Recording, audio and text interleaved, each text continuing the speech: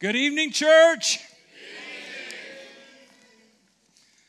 Can I just tell you that Pastor Debbie and I, we've just had the time of our lives the last few days. You are really a special, special group of people. I love being in worship with you. Tonight, y'all were just kind of on fire, you know. Pastor Rob had his groove going up here, you know, and it was really cooking. And we got a Holy Motion section over here that just kind of had their thing going. And it's just good to be here. I said it to your staff last night.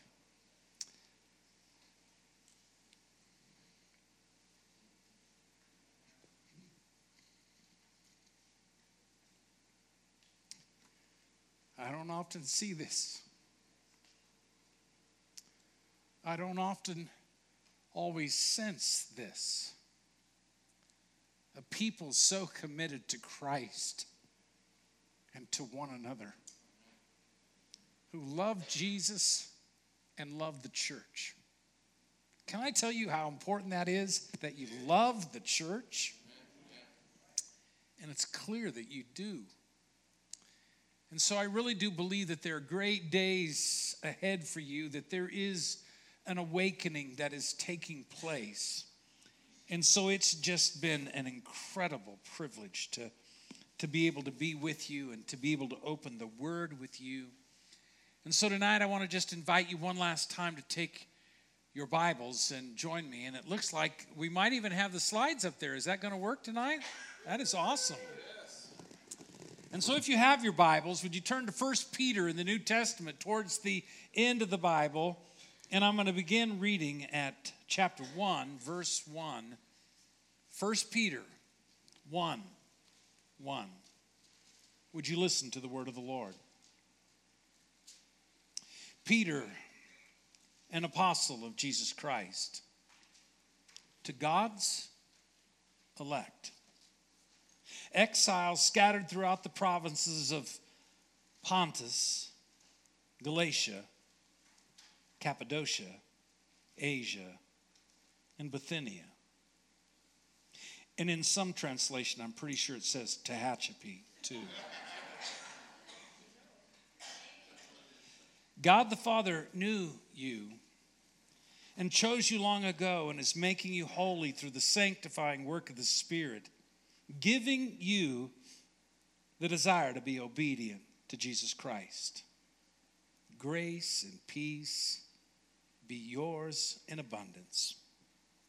Praise be to the God and Father of our Lord Jesus Christ. In His great mercy, He has given us new birth into a living hope through the resurrection of Jesus Christ from the dead.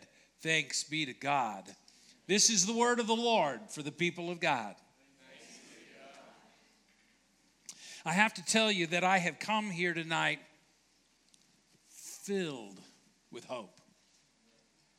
I am just overflowing with hope. Now, there are probably a whole lot of different reasons why you all came to church tonight, or why you've come any of these nights, or why you come to this church, or why you would go to any church. But there is a real sense that all of us have been gathered to this place by hope. We are gathered by hope, and tonight we trust that somehow we will sense that hope. We have a hope that God will show up. Amen? That God will speak. That God will touch us. A hope that there might be healing, that there might be an answer, that there might be guidance. Hope for something that you alone know about. But I have to tell you that hope is a tricky thing. It's a tricky thing because hope captures your mind. And then it captures your heart. And then it begins to woo you. It compels you. It invites you. It captures you to give your heart and mind wholly and completely to whatever or to whoever you have put your hope in. So we must be careful in whom we have placed our hope. I know this to be true.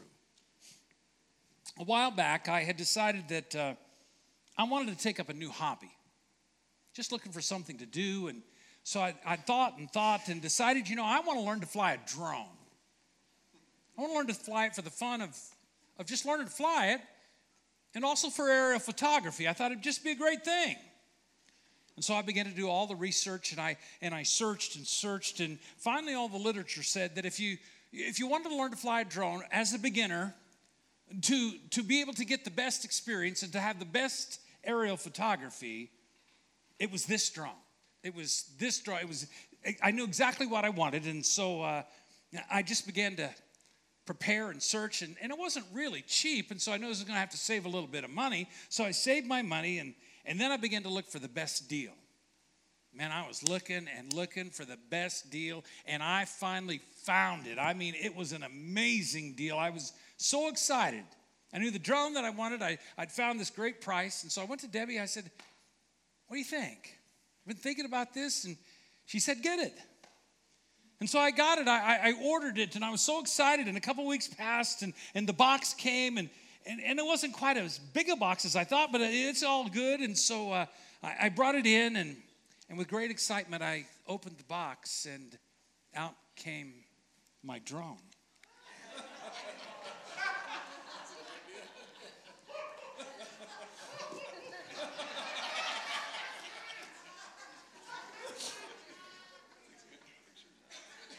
Now it flies,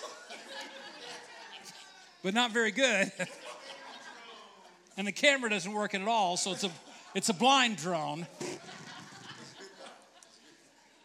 They lied to me. They took advantage of me. And I couldn't get a hold of them. Nobody returned calls or emails, and I couldn't get my money back. And this was not what they advertised. It was not what was promised. And you might imagine that I was deeply disappointed. I was angry. I was ashamed. I was so embarrassed I didn't tell anybody about this for a long, long time. And my trust, my hope in humanity was badly damaged. We must be careful where we put our hope.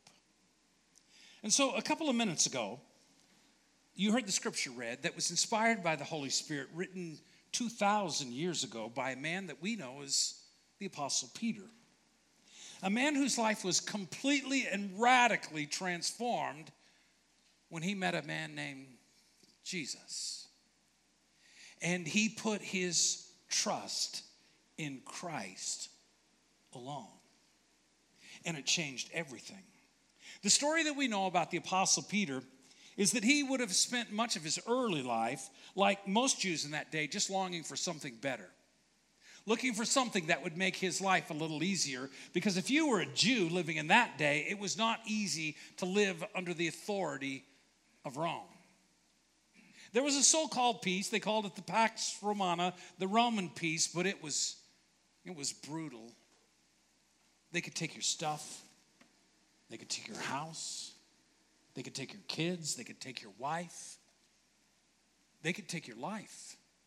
They could drag you out and nail you to a cross, and you had no recourse as a Jew.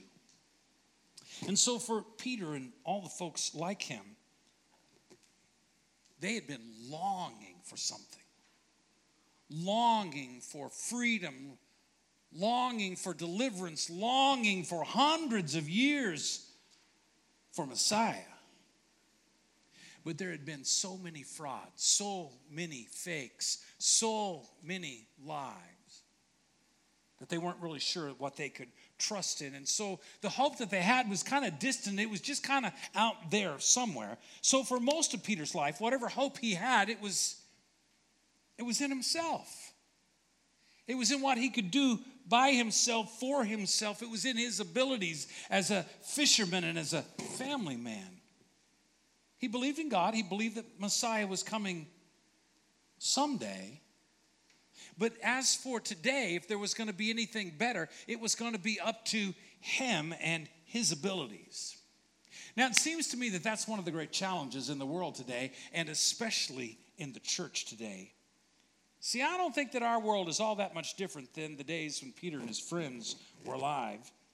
People today have been promised so many things. You've been promised by politicians.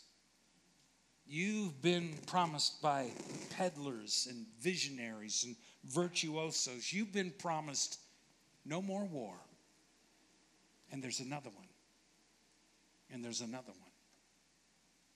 You've been promised we'll deal with the violence and we'll stop the shootings, but there's another one and another one. You've been promised that we'll stop poverty, but it's not happening. That we'll cure diseases, but people keep dying. You've been promised all kinds of things like this. And again, people promise that just brings disappointment. We see all the conflict in the world. And so they tell us you should trust in the government. How's that working out for you? You should trust in Wall Street or Main Street. How's that working out for you? Surely Google and Amazon and Facebook, they can deliver all the things that you're looking for, and they will. Here it is, and there it goes. And there's another promise and another lie and another disappointment. And so we have been conditioned. All of you have been conditioned in America in the 21st century really to trust in no one. You better trust in yourself, because everybody else is going to take advantage of you. Everybody else is going to disappoint you. And so for many people in the church today, it seems that what's happened is that we can love Jesus, but it's really up to me. It's up to me to take care of myself, to do what my family needs. And it kind of runs counter to what we've been taught in church. There's that old song that you probably know. Do you know this song? My hope is built on nothing less than Jesus' blood and righteousness.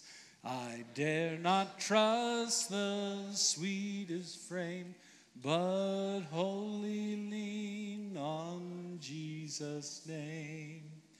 On Christ the solid rock I stand, all other ground is sinking sand. All other ground is sinking sand. You know the song. You understand it. But we've been conditioned, believe in Jesus, but trust in yourself. Build your life on what you can do for yourself. Now, it just seems to me that it was probably that way in the days of Peter, 2,000 years ago.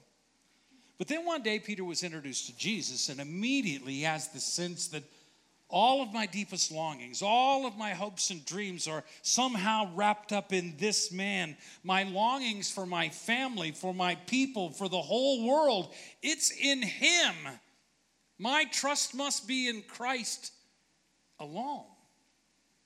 He met Jesus, and he began the greatest adventure he'd ever known. He met Jesus, and he left his fishing business and everything that he'd trusted in. He met Jesus, and he got a new name and a new identity. He had been a fisher of fish, and now he's a fisher of souls. He met Jesus, and he saw water become wine. He met Jesus, and he walked on water. He met Jesus, and he saw people with every manner of disease being healed. He met Jesus and saw dead people rise to life again. He met Jesus and was so completely captured that he boldly exclaimed, "You are the Christ. You are the Son of the living God." He met Jesus and was confronted with his own brokenness. He discovered he wasn't as brave as he thought he was. He was, in fact, a coward, a liar, a denier. But he met Jesus, and he stood in the middle of an empty tomb. The stone had been rolled away not so that Jesus could get out, but so that Peter could get in and believe that Jesus had risen from the dead, just like he said he would. He met Jesus and discovered that he was so deeply loved that even after his greatest failure, that Jesus restored him and gave him the keys to the kingdom and said, Peter, go and feed my sheep. He met Jesus. And in the power of Jesus, he went out and cast out demons and healed the sick and preached so powerfully that 3,000 people came to faith on the day of Pentecost. He met Jesus. And for the rest of his life, he went around telling everyone of the good news of the hope that he'd found in Christ alone. So now then we get to this passage, and it's about 30 years after he first met Jesus. And it seems as though that we would understand that Peter at this point is probably in Rome, and he's probably being persecuted. He's suffering somehow because of his faith. And so he writes this letter to Christians who'd been scattered. Some were scattered by persecution. Some were scattered by just their vocation, their location. It was wherever they had found Jesus. And they wanted all of them to know, wherever they were, even if it was in Tehachapi, California, that while you may be residents of earth, you are citizens of the kingdom of heaven. And that would change everything. That they should never expect to be filled with hope because they're living in this world. Hope was going to come from another source. It was going to come from Jesus. Our hope would be in him alone. And so Peter wanted everyone to know that in Christ, they had the same faith. And that was a big deal because in this world, we all have the same problems. Amen? We all go through the same stuff. And sooner or later, we run short. We run short of all the important things at the most important times. We don't have enough power to be able to fix what's broken in our lives. We don't have enough love to overcome hate. We don't have enough hope to be able to get through all that we're facing. Peter wanted us to understand that we needed to turn and look somewhere else because everybody runs short. In John's gospel, it tells the story of Peter and the other disciples who went with Jesus to a wedding. It just so happened that Jesus' mother, Mary, was also there. You may know the story that in the middle of the wedding, they ran out of wine. It wasn't like today where somebody could say, could you run down to Vaughn's and just pick up a little bit? In those days, it was going to be a humiliation from which the host would never recover. But because Mary had already placed her trust in her son and Christ alone, Jesus performed the miracle and the water became wine, and it was the best that anybody had ever tasted. Everybody runs short. I try to be in the gym 2 or 3 times a week as my travel schedule allows. And I've come to realize across the years that the gym and the church, there's a lot of similarities between the crowds there. There really is. You know, at church you got the faithful. Like all of you, they're there all the time. When the doors are open, they're there. Same thing at the gym. In the church you got the people that, well, they're not completely faithful, but they're kind of faithful. I'm in that group at the gym. At the church, you got the Christmas and Easter people, right? At the gym, it's the same. They get a new membership for 2 weeks. They're there every single day, and you don't see them again for the rest of the year. And then in both places, you got the visitors. Or immediately you recognize, I don't know you. I haven't seen you before. You're a visitor. So a while back, I was at the gym, and I was on my treadmill. Again, a lot of similarity between the church and the gym. You know, here you all have your seats, right? And God help anybody that sit in your seat, you know. And so when I go to the gym, if somebody's on my treadmill, I just tell them, get off. I don't say that, but I'm thinking it. And so on this particular day, I'm on my treadmill, doing my routine, 3 miles an hour, 5.5 incline. I'm just rocking it. 4 treadmills down is Beast Girl. That's what I call her.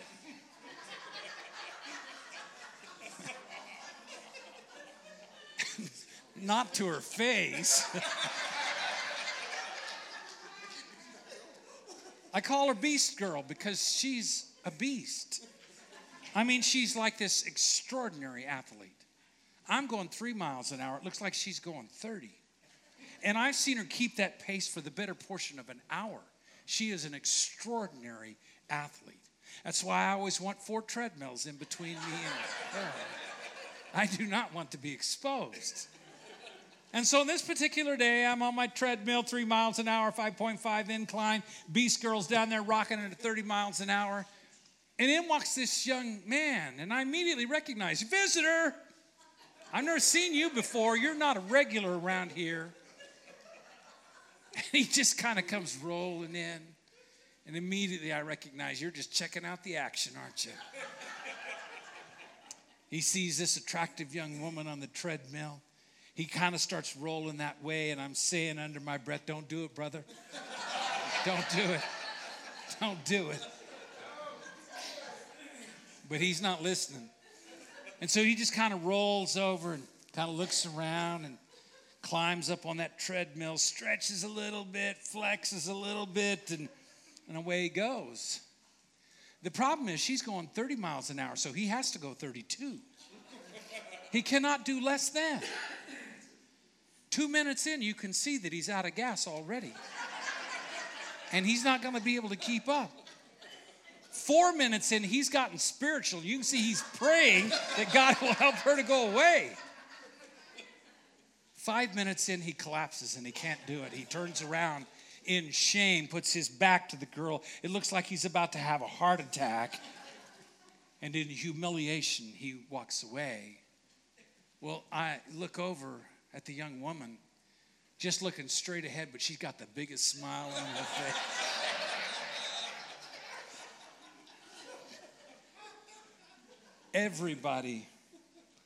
Everybody sooner or later will be embarrassed by our lack. In one way or another, everybody will run dry. But when our hope is in Christ alone, we never have to be embarrassed. Jesus will be our source. He will be our supply. And it will be the best you've ever experienced. And you will never be put to shame.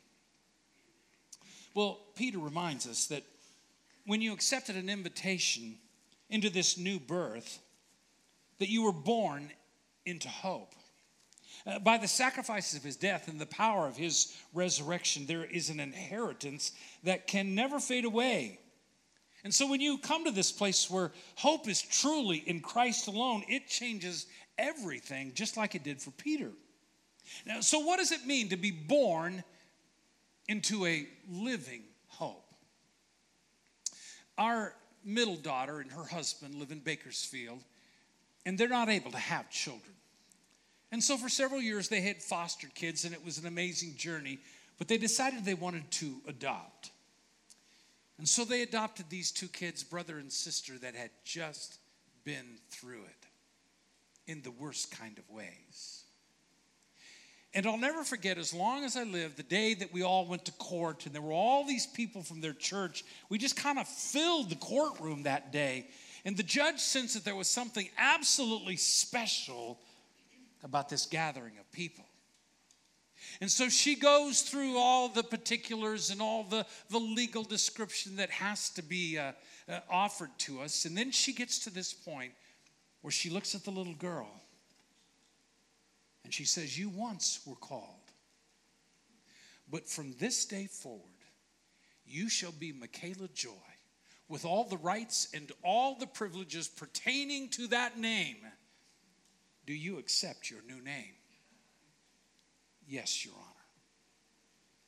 And to the little boy, she said, "You once were called, but from this day forward, you shall be called Caleb Isaac, with all the rights and all the privileges pertaining to your new name.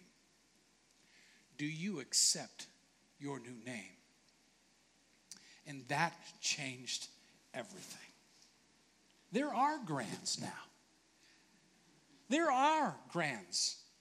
When they walk in the front door, they go right to the closet to get the toys. They go right to the pantry to get the snacks. They don't wait in line for the blood grands to be first. They are ours. They are our grands. They know that they are children of our clan. Well, here's the problem in the church. We are the children of God. Amen? With all the rights and privileges pertaining to that new name. But there they are right there. That's Caleb and that's Michaela. They are our grands. Well, for so many people in the church, they live as though they are second-class citizens just renting a room in Jesus' house. And somehow they don't have this sense that I am a child of God, that I can run into Jesus' arms. All that he has is mine. There is nothing held back. And so tonight I want to say it to you. You are the children of God with all the rights and privileges pertaining to your new name. Do you accept your new name? If you do, say, I do. And it changes everything. Absolutely everything. To have faith in Christ alone is to believe that the creator of the universe, the one who put the sun in the sky, who put the stars in place, who breathed life into all things, he doesn't stand above you. He stands beside you. He put on flesh and blood to become one of us. And when we were at our worst, shouting, crucify him, crucify him, he was at his best, crying, Father, forgive them. They don't understand. And so he died and was put in a tomb, but he was raised to life again. And he conquered sin and death and hell. And the power that raised Jesus Christ from the dead is now at work in you, the children of God, those who have believed in Christ. And so it's important for us to come to believe that we are the children of God, that he loves us. And the more we recognize how much he loves us, the more we want to love him. And the more we love him, the more we want to live and love like Jesus. Amen? That is our desire. So, we would all say tonight that we want to live and love like Jesus. But one of the great challenges in our contemporary society, in the church, in too many cases, in an unintentional way, we have gotten to this place where we have become isolated in the world. We've kind of created an island of Christian culture. There it is. There's the church. That's a real church. That's a real place. But you can kind of see it in the mist. It's the island of Christian culture. It's a beautiful place, but the world passes right by. They don't know, they don't recognize, they don't see what is happening here among us. And somehow they've missed it.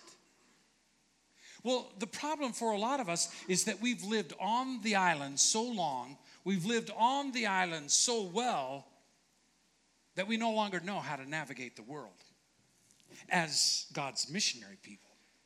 We talked about that. What was it that we said last night? Missionary God.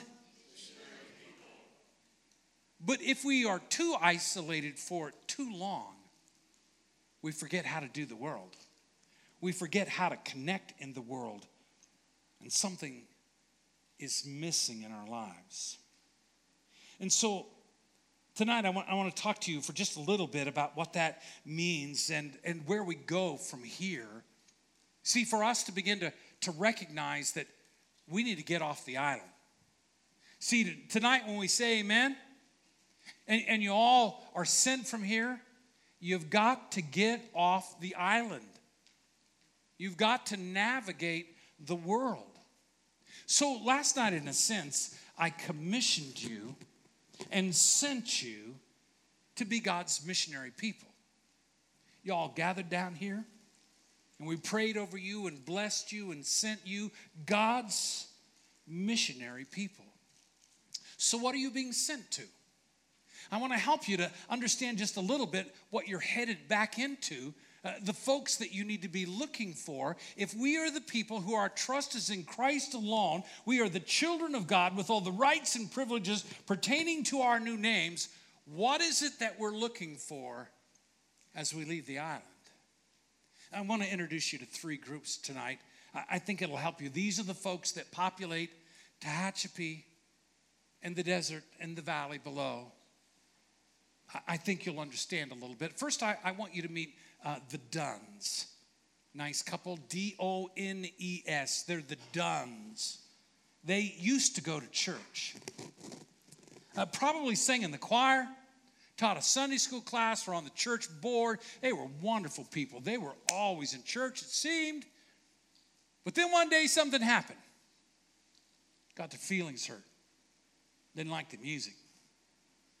Got sideways with the pastor. Something happened, got disappointed. And one day they woke up and said, I'm done. I'm done with church.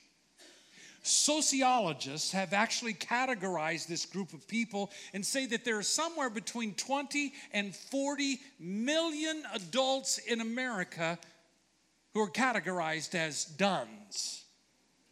I used to go to church, but I am done. They are everywhere. They fill the hills and the valley. They're not done with Jesus. Most of them still believe in God, but they're done with the church. But God's not done with them. And the Holy Spirit is still stirring in them. But somehow we are the people who have to be sent to have eyes to see them. And then to sit with them and hear their stories and develop relationships with them. So that someday they might come to believe that what happened was that my trust, I believed in Jesus, but I was trusting in soccer. I believed in Jesus, but I was trusting in the school. I believed in Jesus, but I was trusting in the church. And the church and the school and soccer and everything else disappointed me.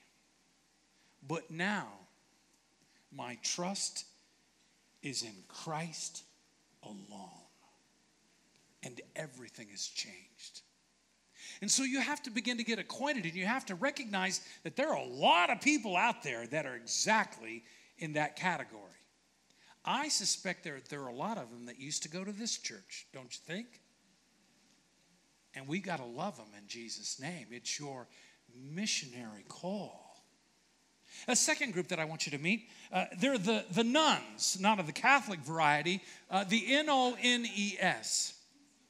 If you were to ask them today, most of them millennials, if you were to ask them, what religious affiliation do you have, Baptist, Buddhist, whatever it may be, they would say, none. I'm having none of it. I may be spiritual, but I don't identify with any religious group at all. I'm a nun. Again, sociologists have written a lot about this. They are 60 million strong in the United States. And they are the fastest growing group in America in terms of their identity. But they're very spiritual. And they have a sense that the world has let them down. That whatever hopes and dreams have not been fulfilled by their own efforts or by anybody else's promises, they know that this is what the world will do. And they're looking for something more. It is your missionary opportunity to begin to meet with, sit with, listen to, care for, love on.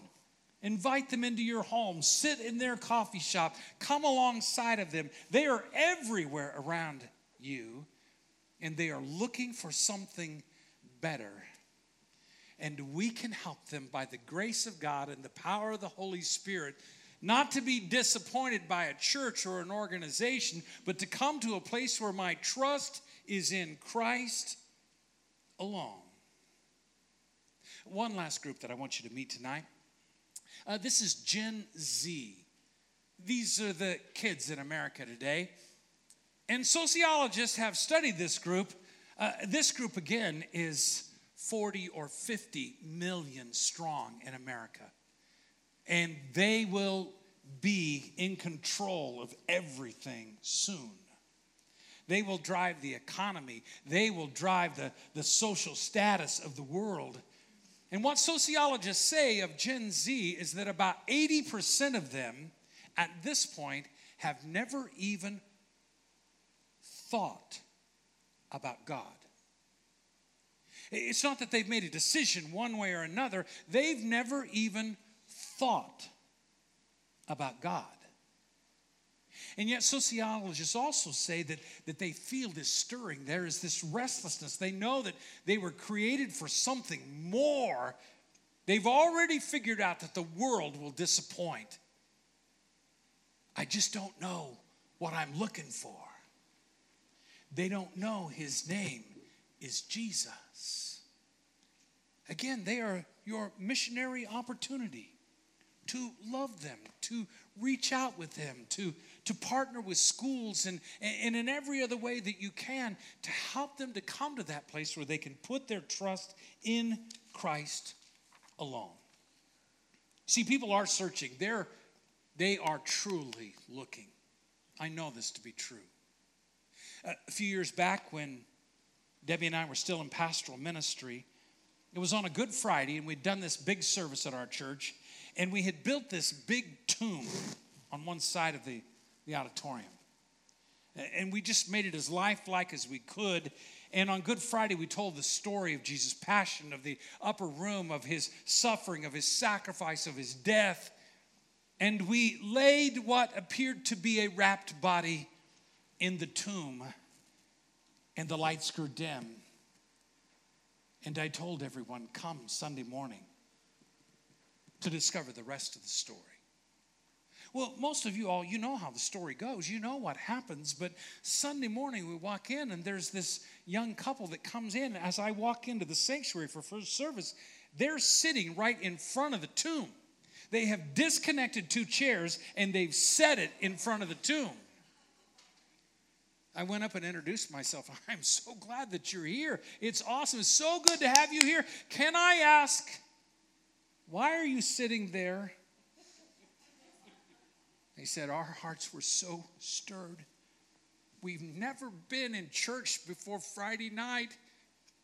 And we just had to come this morning and we had to find out what happened to the dead guy. What happened to the dead guy?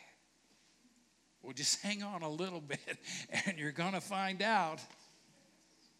And they were the first ones that morning to give their lives wholly and completely to Jesus Christ and to become children of God with all the rights and privileges pertaining to that name. How then should we proceed? How do we move forward from here? As we draw all of this week, this time together, what are the things that we need to be doing if we're going to have an impact as we go into this world? Thinking about these folks that we've got to love on, well, there's three simple things that I want to kind of bring a conclusion to. And here they are. Step number one, this is really profound. You need to fall in love with Jesus. You just need to fall in love with Jesus. You say, I already am. Do it some more. Do it deeper, longer, wider. Give more to it.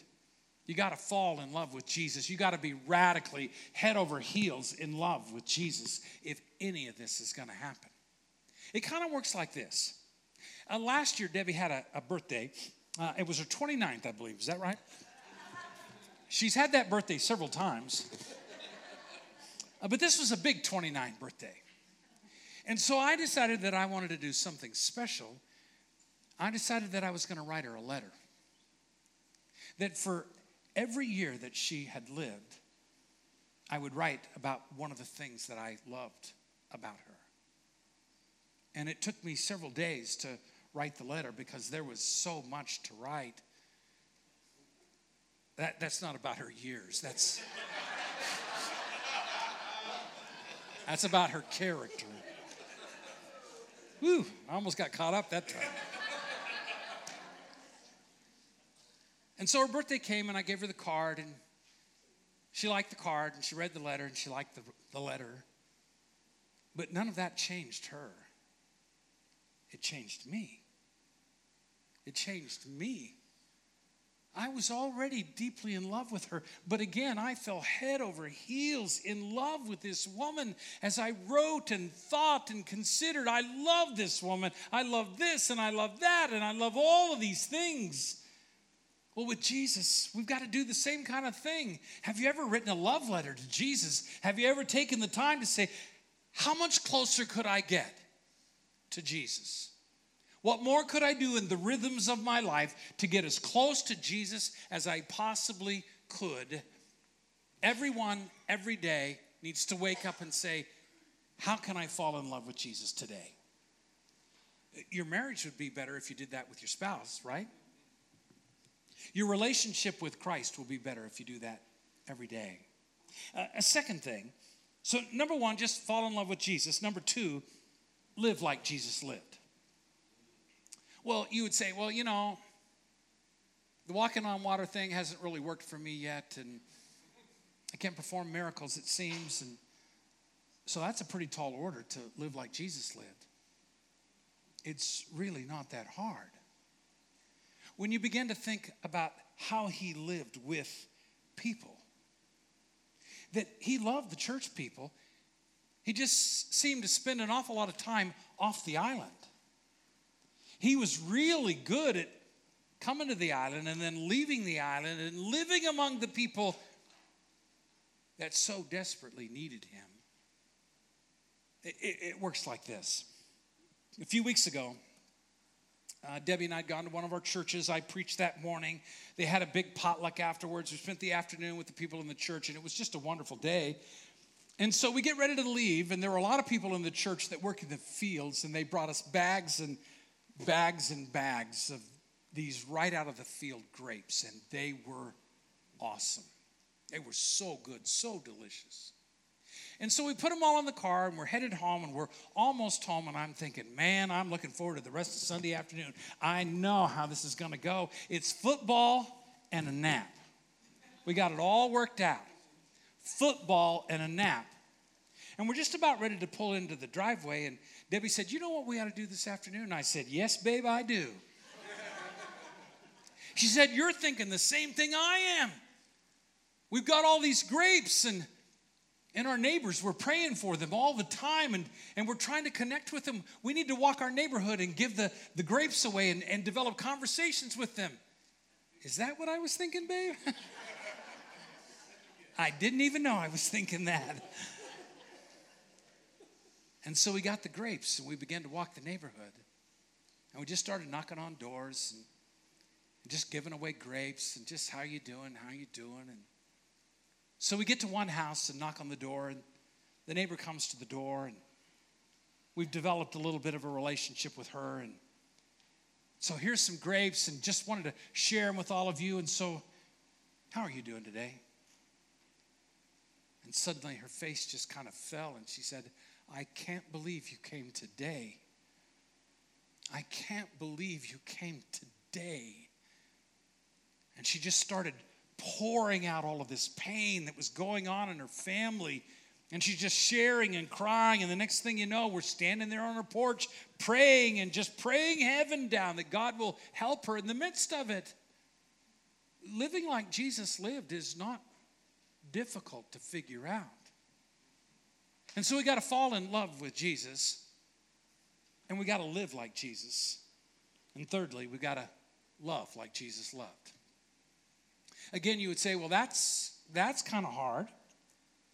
In John 13, it says this, a new commandment I give you, love one another.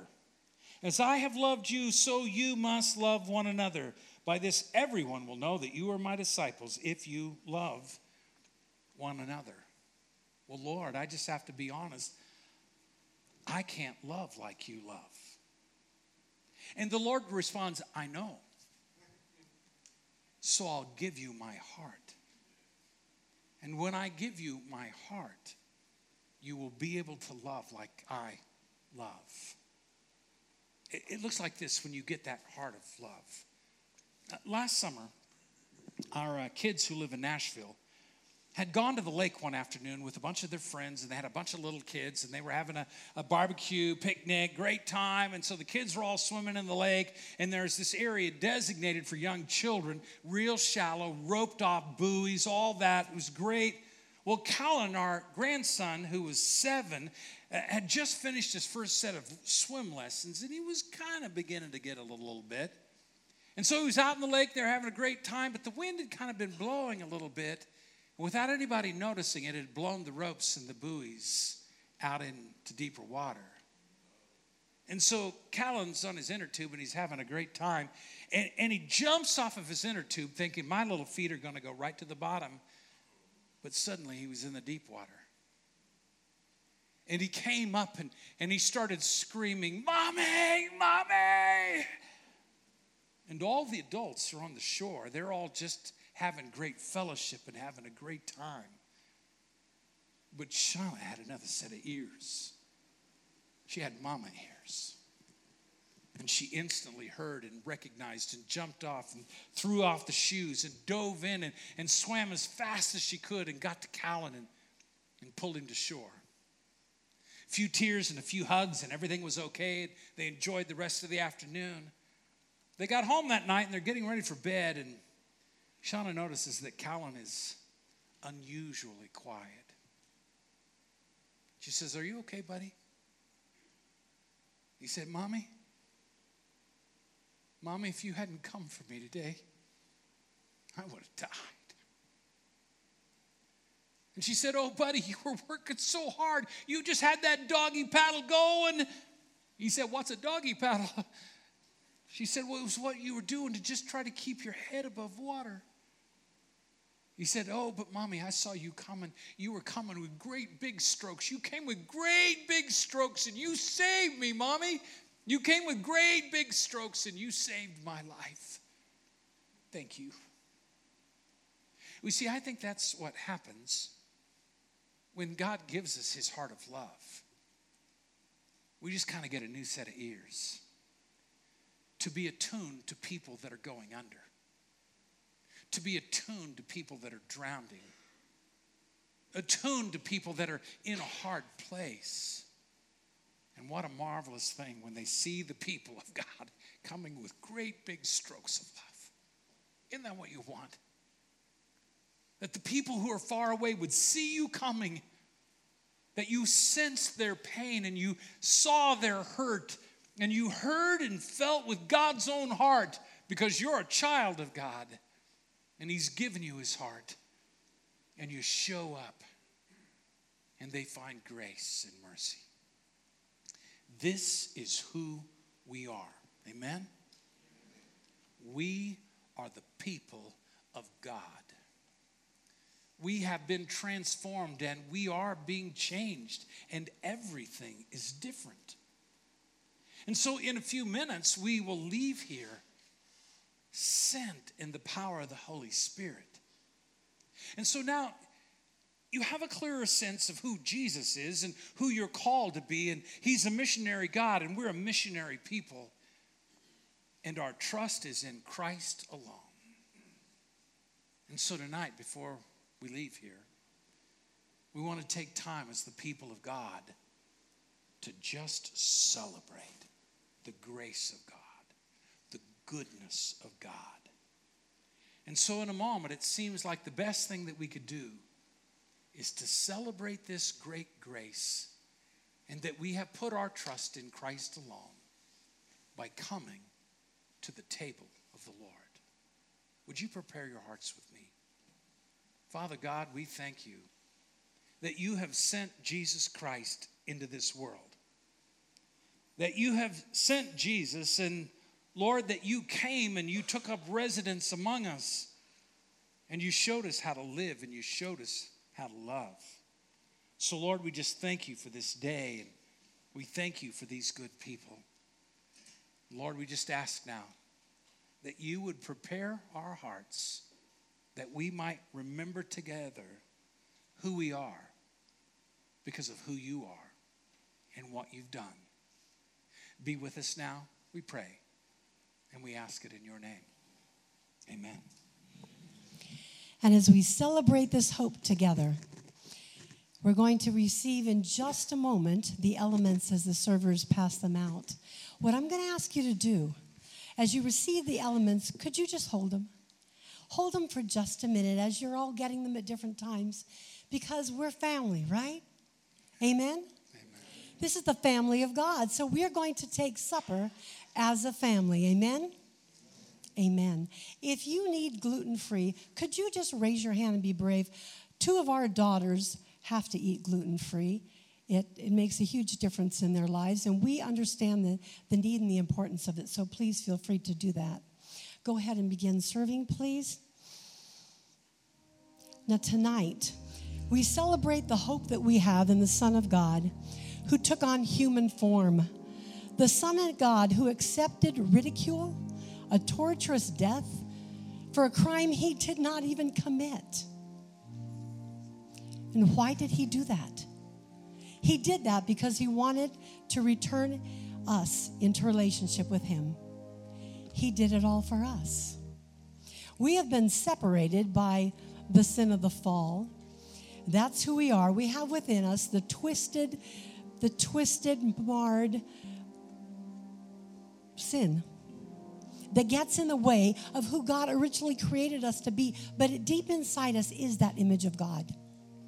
And God wants so badly for that image to come forth again, for that image to shine so that people around us can see that we belong to him and see better who he is, what he looks like, because they see your life. They hear what you're saying. They see what you're doing. And they realize, that's what the love of God looks like. That's what it means to live in a family of love. That's what I want. We are about to join with the disciples and countless others over the years, over the centuries, who have celebrated this time of communion together. Now, for some of you, you may have accepted Christ recently, maybe even during the times that this Pastor Rob was sharing this week or earlier with this Pastor Rob. And perhaps this is the first time you are taking communion as a child of God. Praise God. Can I tell you, we are celebrating with you tonight? Okay, maybe now we are near as great a celebration as the one going on in heaven, because the angels were really having a party when you did that, okay? But we are celebrating with you tonight. You might be taking it for the first time, or maybe you accepted Christ years ago and life got in the way. You got your eyes on what was in front of you. Your focus was kind of turned away from taking Christ with you everywhere, from giving him your joys, giving him your sorrows, your troubles, your difficulties, laughing with him, helping him to be allowing him to be part of your life in every area, in everything that you do. And you're saying, okay, God, I want to restore that relationship that you worked so hard for you and I to have. I want that back again.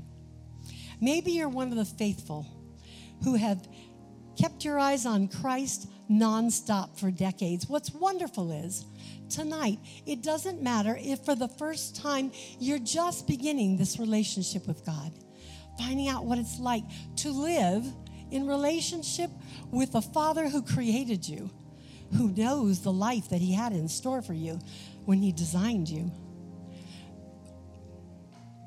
Thank you. No matter where you are in this journey, and we are all somewhere on the journey, we don't need signs.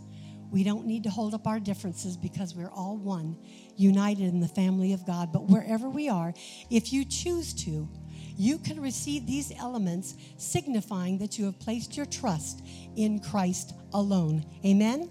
Amen. Amen. You know, Pastor Rob, I think a few more people than that have placed their trust in Christ alone. Let's try that again. This will signify that you place your trust in Christ alone. Amen? Amen.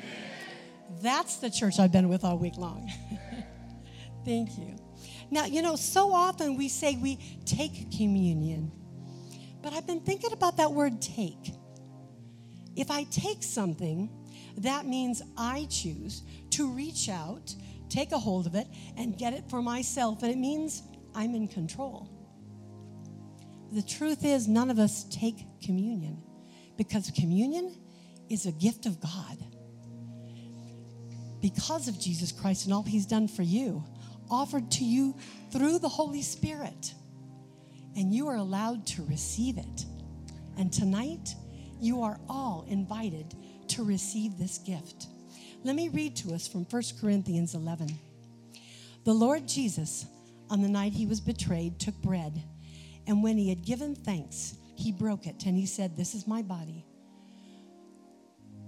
which is for you. Do this in remembrance of me."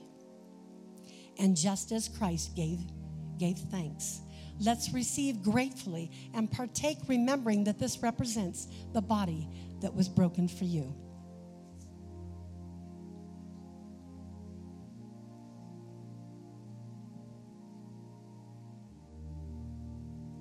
And as you do, in your heart right now, are you thanking God?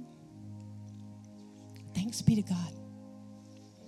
There are so many reasons that many that have been shared this week that you can be thanking God. I pray that you're thanking him right now. Then he took a cup, which represented his blood poured out at his death. And when he had given thanks, and again, even Christ was thankful. And when he had given thanks, he gave it to them, saying, "Drink from it. This is my blood of the covenant, which is poured out for many for the forgiveness of sins." So together, let's give thanks and drink together, remembering the sacrificial love Jesus Christ has for each and every one of us.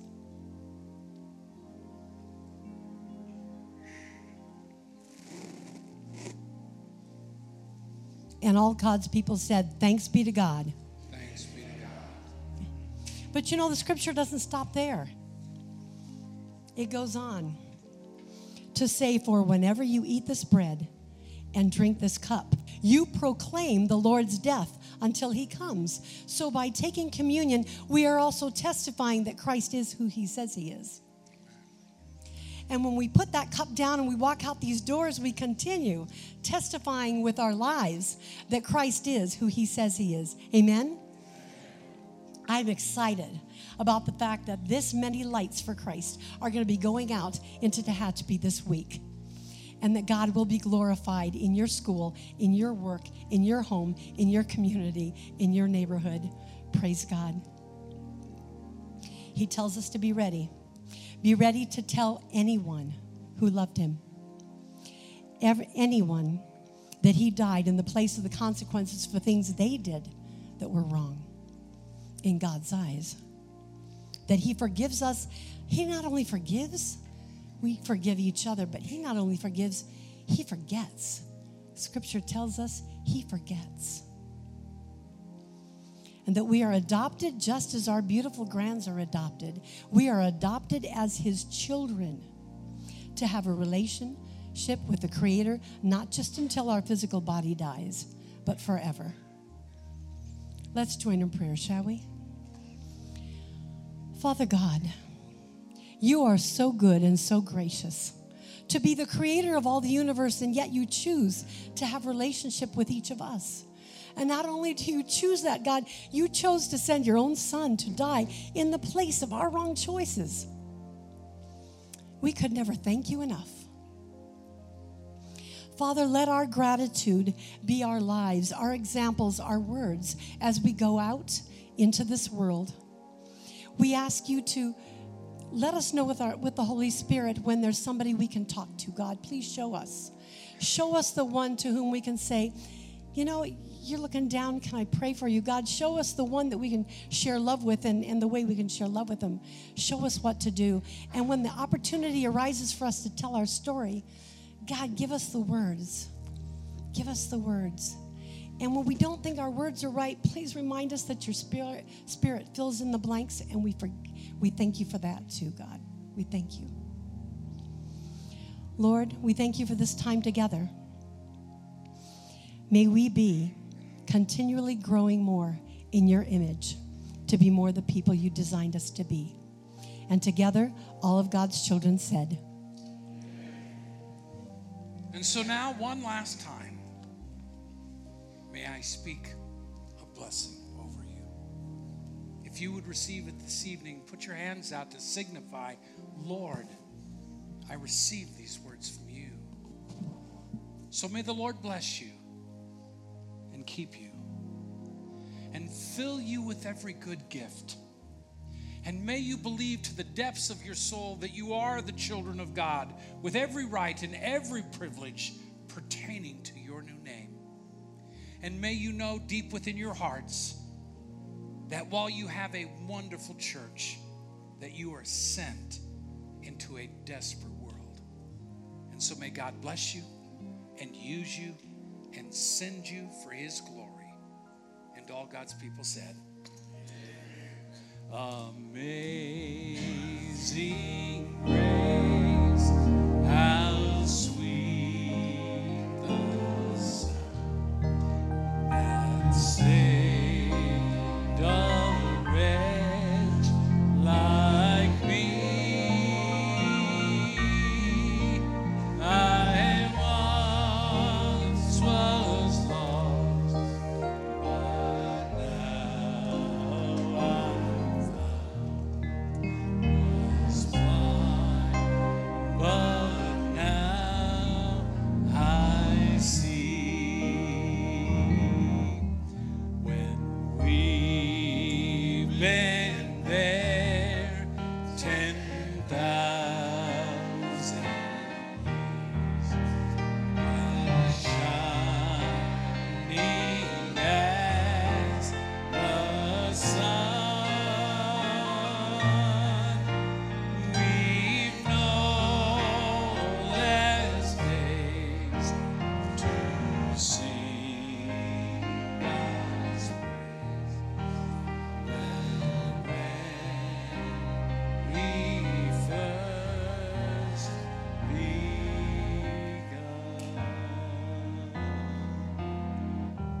God bless you. It's been an incredible joy to be with you in these days.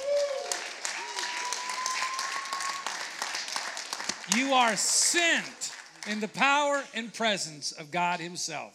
God bless.